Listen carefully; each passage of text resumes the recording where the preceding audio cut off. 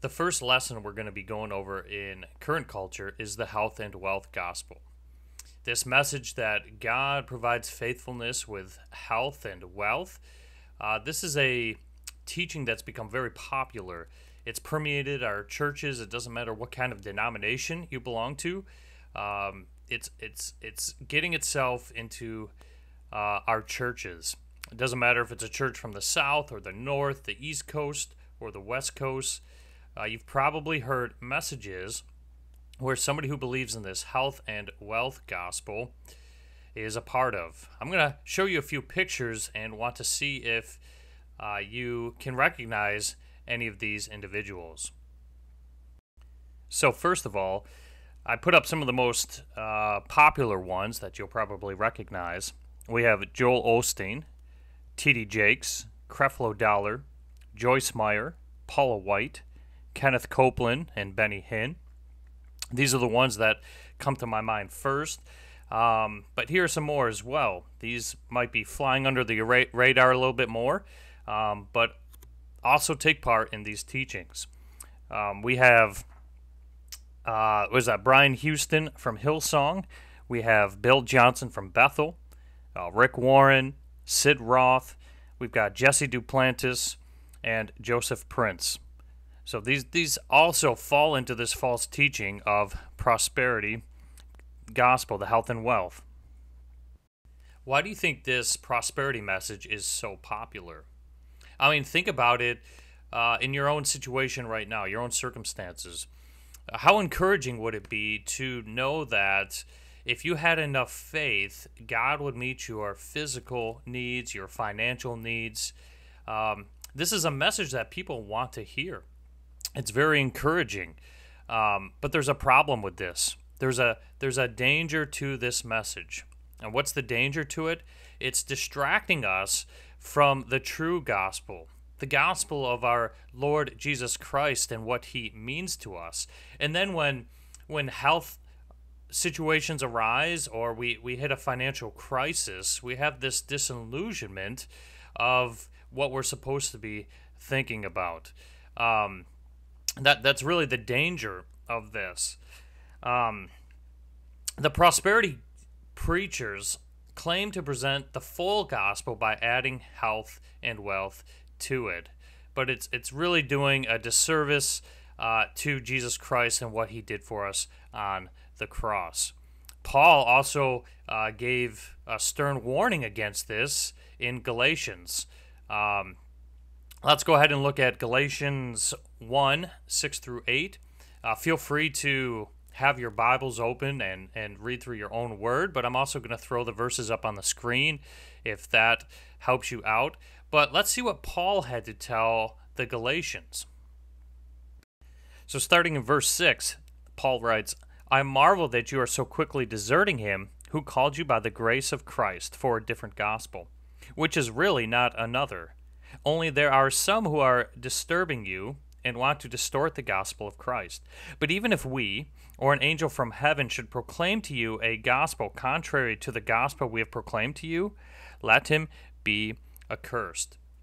So, how serious is Paul about us not changing the gospel, keeping it the true gospel? I mean, he's very serious. He says even if an angel or anyone should change the gospel, he should be cursed. This is something that should not be done. So let's go ahead and take a look at what these preachers are actually teaching. So we're going to start off by looking at the health gospel. The philosophy on the subject of health was greatly influenced by the metaphysical mind science groups such as Christian Science, Unity School of Christianity, and Church of Religious Science.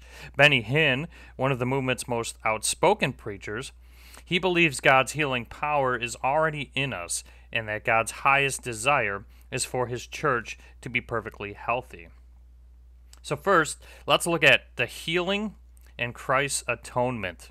Supporters of this teaching believe that any acknowledgement of sickness opens the door to satanic control and that medicine is a crutch for the spiritually immature.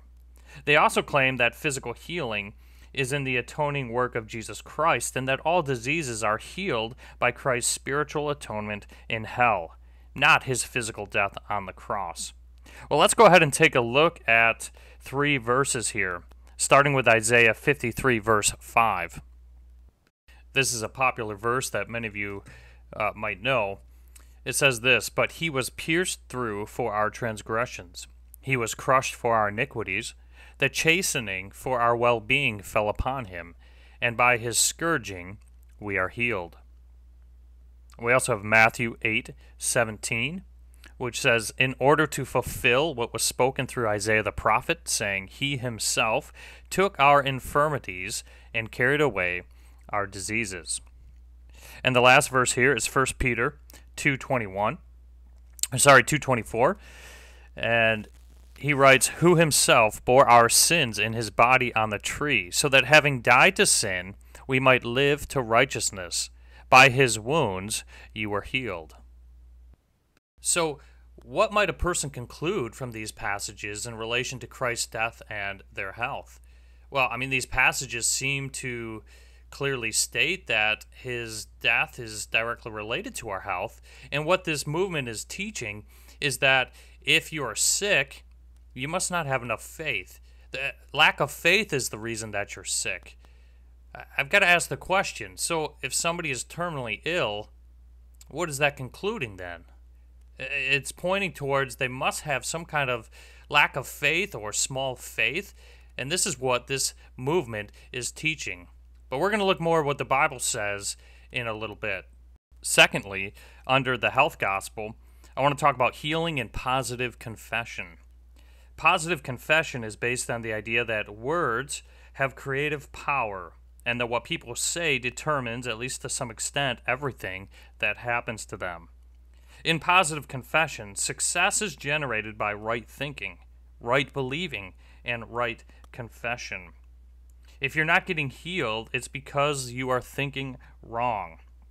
And there are 3 reasons that are given to support this conclusion. Sickness and disease are spiritual. That's the first point that they like to make. Second, a true believer should never be sick. And third, negative confession produces sickness. So they're teaching that our body should be made whole and healthy because Jesus is the Savior of the body. So if you're complaining about your health or doubting that you can be healed, you're forfeiting what Jesus is making available to you. But here's the problem, right? So if a believer is making a positive confession but is still sick, what is he going to conclude? Right? He's going to conclude that Jesus is either too weak to heal him or that Jesus is just uncaring. And that's going to cause some problems in their faith. So that's a little bit about the health gospel. And let's look at, secondly now, the wealth gospel. Well, economic wealth is the second major focus of the prosperity gospel. All right, they apply God's promises to Abraham to the church today. And they essentially believe that God has promised to make all believers rich. This wealth is initiated by faith, and it's activated by seed planting. So first off, let's look at wealth initiated by faith. These false teachers, they argue that it's our divine right as Christians to be wealthy, to be rich, and it's in a direct proportion to our faith in God. They have a lot of proof texts that they use for these. One we're going to look at is 3 John verse 2. They're going to argue here that it's God's wish for us to have wealth. So let's go ahead and look at 3 John verse 2. It says this, "Beloved, I pray that in all respects you may prosper and be in good health, just as your soul prospers." Well, we have to look at the intent here. What is the intent of the author? What is John trying to say? Well, he's trying to encourage his readers by praying for them, and he's modeling for them how to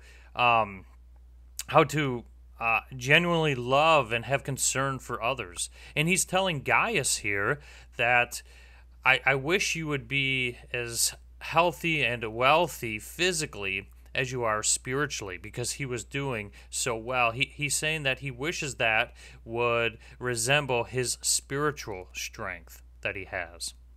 So it's important to look at the intent of the author when reading passages like these. Secondly, wealth is demonstrated by Christ's example. Now, this is the movement's worst heresy here. It's more apparent when we start looking at this and the incarnation of Christ, because many of the movement's followers present Jesus who looks remarkably like themselves. John Avanzini, for example, said on his Trinity broadcast network that he presents a Jesus that wears designer clothes, he resides in a big house, and is so flush with money that he needs a treasurer. Well, let me ask you a question. Just because you have a treasurer, does that mean you're rich? Is that what treasurers do? Well, not necessarily, right? A treasurer simply manages money. It doesn't necessarily mean that you're rich. But anyways, Frederick Price, on his at his church, he teaches that Jesus and his followers were wealthy. They had a lot of money. He wants his followers to be wealthy as well, and that's why he drives a Rolls Royce, because he wants to follow in Jesus' footsteps. I mean, this is the stuff that's being preached out there and taught. But listen, this idea that Jesus was wealthy is a pure fabrication. There is nothing in Scripture that indicates that Jesus and his followers had a lot of money. He was born in a modest town to a modest family. They weren't rolling in the dough. They weren't making tons of money, right? I mean, he even told a man who was eager to follow him in Matthew that the Son of Man did not have a place to lay his head. So this idea that Jesus and his disciples were rich and wealthy, and so then that believers in the church need to be wealthy as well, is a pure fabrication. It's not true. The third point under the wealth gospel is wealth activated by seed planting. Prosperity theology thrives on the idea that wealth is gained, and not only in proportion to one's faith, but also in accordance to one's giving to like-minded ministries. This is referred to as seed planting. Okay, it's called seed planting, which is a concept which is essentially egocentric. The general idea is that a person reaps what he sows. The more seed faith money a person gives, the greater the return will be. Promoters of this teaching believe that when a person sows his seed money by faith, God creates an atmosphere of perpetual blessings for that person. If people will give their money to the church or the televangelist or to certain preachers, God will give them back 30, 60, or 100 times more than they gave. This teaching feeds upon an already prevailing covetous mentality. So there is some background and some of the teachings that we find within the health and wealth gospel. Now it's time to put on our biblical lenses to take a look and see what the Bible actually has to say in regards to this prosperity gospel movement. This prosperity movement has swept across our country like a hurricane, leaving broken hearts and broken dreams and a distrust in God. The only ones that seem to be making out from this movement are the teachers and preachers of the movement. They're the ones that are able to drive fancy cars and wear designer clothes and live in mansions. They're obviously reaping earthly rewards from this. It's sad to say that many African American pulpits and churches have really been affected by this teaching. But is there an answer to this movement? What does God's Word have to say about it? He absolutely has something to say about this. We can refute this message if we carefully look through God's Word. We can refute and label this as a false teaching. First, let's look at biblical truth regarding physical health. All right, these teachers of the prosperity gospel, they believe that Christ offers complete healing to humanity in this life based upon his death. But the belief that physical health is guaranteed by Christ's atoning work, there's just no evidence from that in the Bible. Believers should understand what the Bible teaches on sickness and then let that truth inform their response to it. So the first point I want to make is sickness is a result of Adam's sin. Most Christians agree with this movement's teaching of the origin of sin. Because Adam sinned back in the Garden of Eden, now all of mankind has been inflicted with a curse. Romans 8:22 through 23 says this, "For we know that the whole creation groans and suffers the pains of childbirth together until now. And not only this, but also we ourselves, having the first fruits of the Spirit, even we ourselves groan within ourselves, eagerly waiting for our adoption as sons, the redemption of our body." This curse has affected all of creation, including our bodies. So sickness, suffering, and death, it has now affected all of humankind because of Adam's willful disobedience. This curse affects us. Whether we live righteously or unrighteously, we are all sharing in this curse. Secondly, some sickness is related to sin. Some of our sickness is directly related to personal and corporate sin. Paul was telling the believers in the church of Corinth that their misplaced values and their pride and their unconfessed sin was what was causing them problems in their church, especially when some of them had very flippant and self-centered attitudes towards the Lord's Supper. 1 Corinthians 11:29 through 30 says this, "For he who eats and drinks judgment to himself, if he does not judge the body rightly. For this reason, many among you are weak and sick, and a number sleep."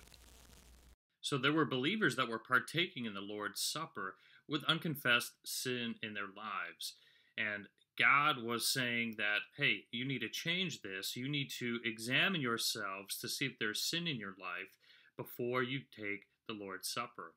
The alternative to doing this is God was causing them through discipline, some of them to get sick and even die.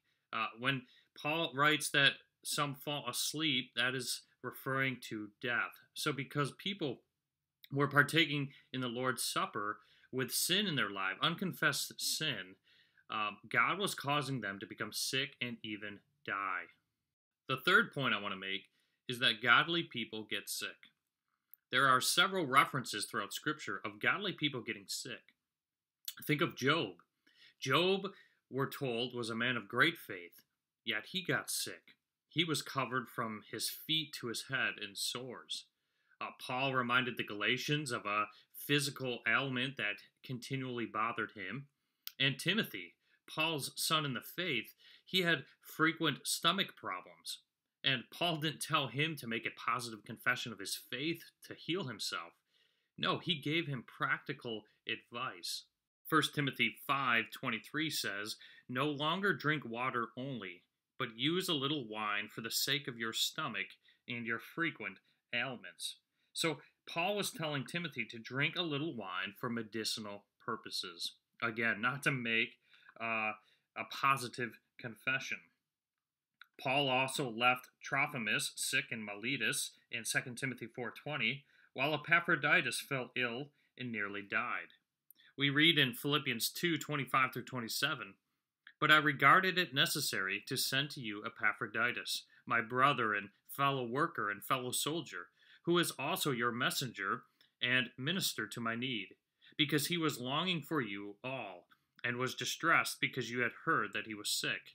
For indeed he was sick to the point of death. But God had mercy on him, and not on him only, but also on me, so that I would not have sorrow upon sorrow." Why did God allow Epaphroditus to get better? Because he was mercifully keeping Paul from having sorrow upon sorrow. I just want to mention one more time that there is no mention of positive confession here. Paul nowhere instructs believers or churches in any of his letters or his epistles to make a positive confession for their healing. It's just not found in Scripture. And then Epaphroditus is praised for his willingness to put his life in danger for the cause of Christ. So we don't see anything about making this positive confession. A final point that I want to make is that God uses affliction and illness for his glory. This should be a truth that perplexes anyone who believes in this health and wealth gospel. We have at least two references recorded in Scripture that back this up. The first is King David in Psalms 119. We presume it's King David, and he's writing about his affliction he's going through, and it's not only for his benefit. Let's see what King David had to say. We're going to look at Psalm 119, verse 71 and 75. Verse 71 says, "It is good for me that I was afflicted, that I may learn your statutes." And then if we go down to verse 75, it says, "I know, O Lord, that your judgments are righteous, and that in faithfulness you have afflicted me." So King David is writing here and saying that it was good for him to be afflicted because it allowed him to be able to learn God's statutes and what he wanted from him. And it also provided an opportunity for God to prove his faithfulness to David. So that was one occurrence. A second one comes to mind, John chapter 9. Jesus healed a blind man, and there was much discussion over where this blindness came from and how sin played into that. Jesus made it very clear that the blindness wasn't because of the man's sin. It wasn't something that he did that caused his blindness, nor was it something from his parents. It wasn't an inherited sin from something that they had done. The disciples were questioning him on this and asking where this sin comes from. And we find our answer in 9 verse 3. So let's take a look at that verse. Jesus answered his disciples and said, "Neither this man nor his parents sinned, but this was so that the works of God might be manifested in him." God used the healing of the blind man to put his glory on display. Obviously, the health of humanity is not a primary goal of God during this current age. A higher priority of his is accomplishing his will and getting his glory that's due to him.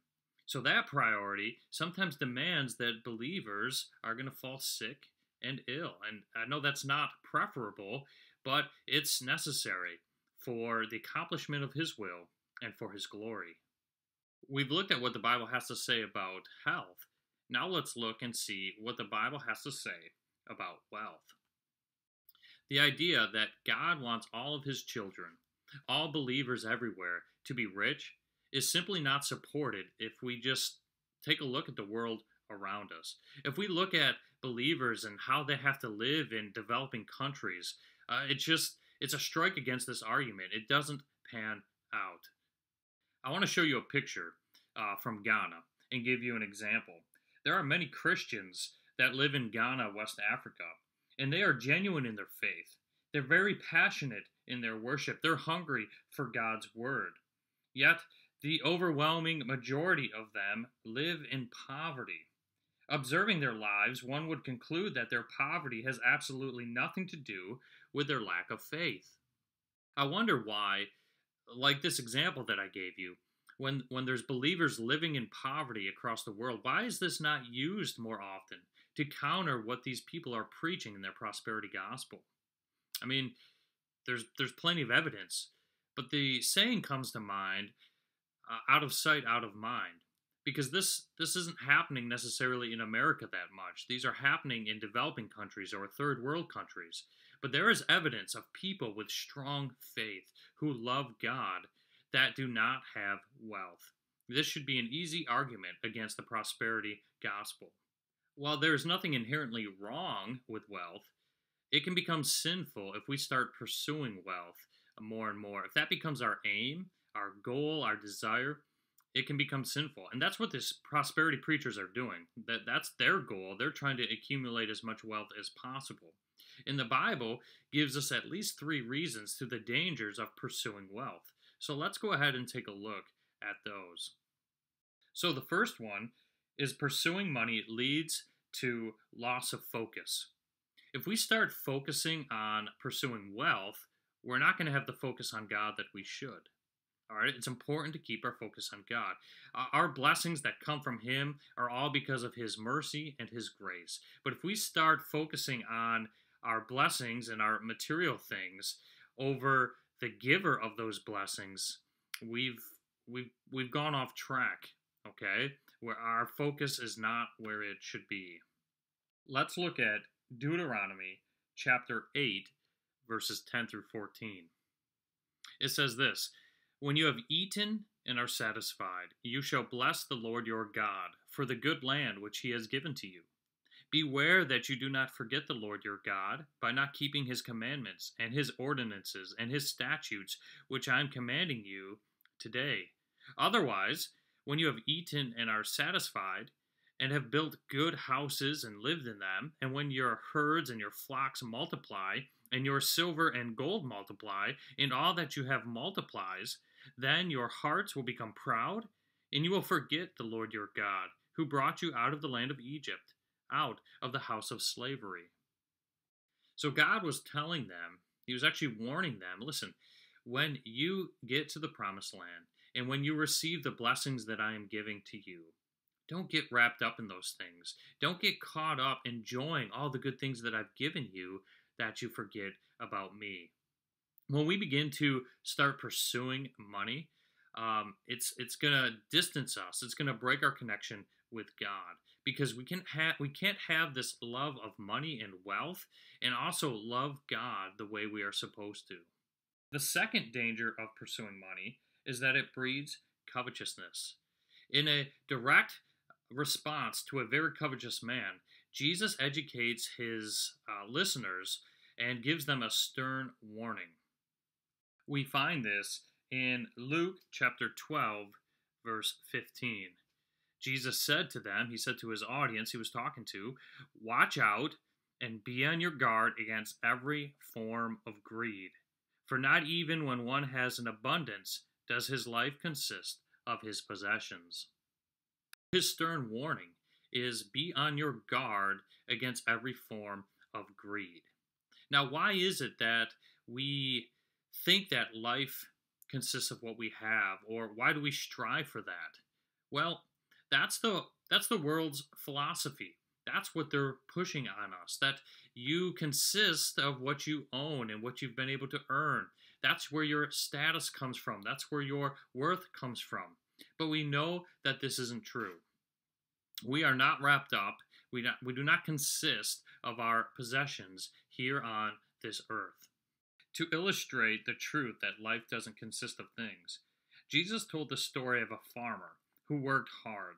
He worked really hard his whole life. He had a real plentiful harvest.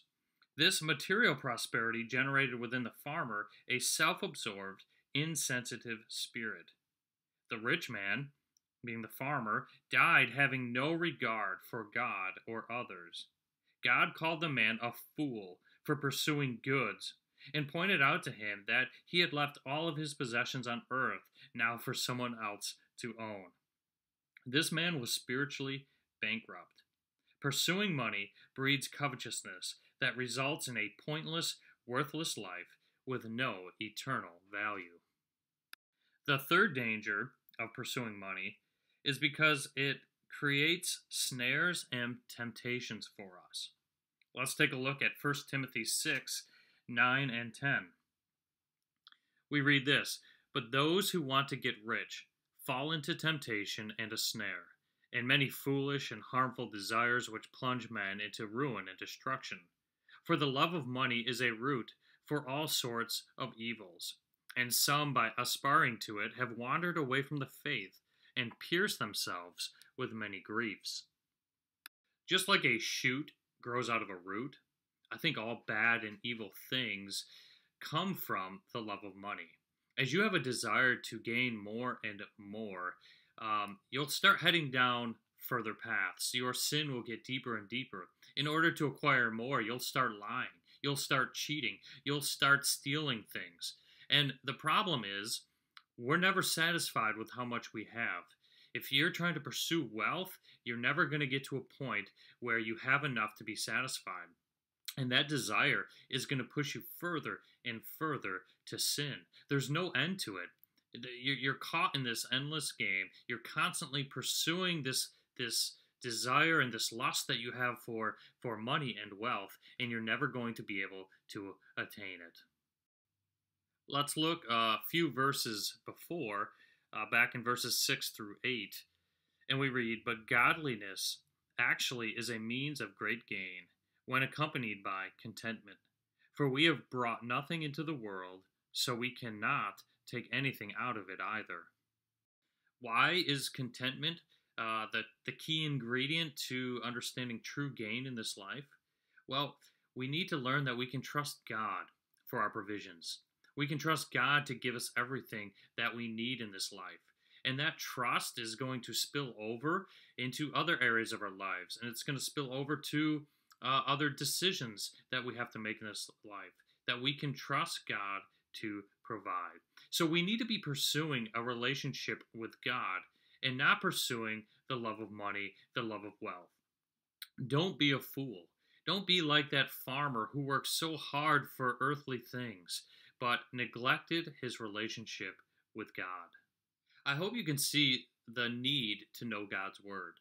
If you don't know the word, you could fall victim to some of these false teachings like the prosperity gospel, the health and wealth. It sounds good. They even use verses out of context that back what they're trying to say. But if you actually know God's word, you'll realize that this is a false teaching and it's not true. It's important to know God's word. I hope this is an encouragement to you to get to know his word better. What are some steps that you could take to do that? Maybe it's even just beginning to read his word for the first time. Daily read small sections of the word. Or maybe you are reading the word, but you know that you need to dig deeper and need to go into a deeper study. I would encourage you, it's so important to know God's word and what it says. But with that being said, we need to have this contented trust in him. God wants us to trust in him. He wants us to be faithful to him. And he will accomplish his will in his timing when he wants, for his glory. All right, that's what we talked about. He will accomplish his will and his goal, and he will meet our needs. But if we start thinking that we can try to fit God into our picture, we're off track and we're mistaken. God isn't here to meet our needs. God isn't here to, or I should say, our wants. He's not here to meet all the wants and desires that we have. He's not going to answer to our selfish desires. Well, you might ask, how might we know if our faith is selfish or we have selfish desires? I want to go over that real quickly here at the end. Well, let's go over some evidences of a selfish faith. First off, if you have little concern for the needs of others in your prayers, okay, when you pray, think about it when you pray. Are you praying for other people? Are you praying for their needs, or is it all about you? Because if it's all about you, that's an indicator that you might have a selfish faith. Secondly, do you feel discontent and disappointed most of the time? If you're kind of disappointed often because things aren't going your way or you're not getting something you want, then you may have a selfish faith. What if you don't seek to know God's will as revealed in his word? Okay, if you're not reading the word to know what God's will is for your life, you probably have a selfish faith. You're probably trying to do things on your own. You're trying to do things in your own power, on your own timing, but you need to read God's word to understand what his will for your life is. And lastly, do you grow impatient with God? Do you grow impatient with him? Are you tired of waiting on his timing? And you think he should be moving at a faster pace or he's not doing things correctly? Well, that's another sign of selfish faith. You need to talk to God about any selfishness that you see in your lives. Any of these things that pop up, talk to him about it, confront the issue, and try to get back on track. Try to have a faith where you trust in God, in his timing, and to meet your needs. So now you know a little bit more about the prosperity gospel, the health and wealth that's being taught and preached all over our country. God, it's not his wish necessarily for us right now to have healthy bodies and to be wealthy and rich. Instead, our biblical response to this current cultural issue that we have is find true value in loving and serving God, not money. Find true value in loving and serving God, not money. Don't be like the farmer. Have a relationship with God. Find value in loving Him and serving Him and doing what He wants for your life, not in the pursuit of wealth or things or money. Each lesson is going to end with a memory verse. This is a great way to get to know God's Word. To memorize verses, to hide them in our hearts, to know them in our minds is a great way to know what God wants from us. And this week's is Matthew 6, verses 20 through 21. It says, "But store up for yourselves treasures in heaven, where neither moth nor rust destroys, and where thieves do not break in or steal. For where your treasure is, there your heart will be also." Thank you for joining me in this first lesson in a series of 13 going through current culture. I hope it was beneficial to you. I hope you learned a lot about the health and wealth gospel. And just a highlight going into next lesson, we're going to be talking about biblical economics. Now, there's three major ways to organize an economy. And we're going to talk about why the free market economy is the best way, it's the best system for believers to exercise their responsibility of stewardship. So I hope you join me again next week for lesson number 2.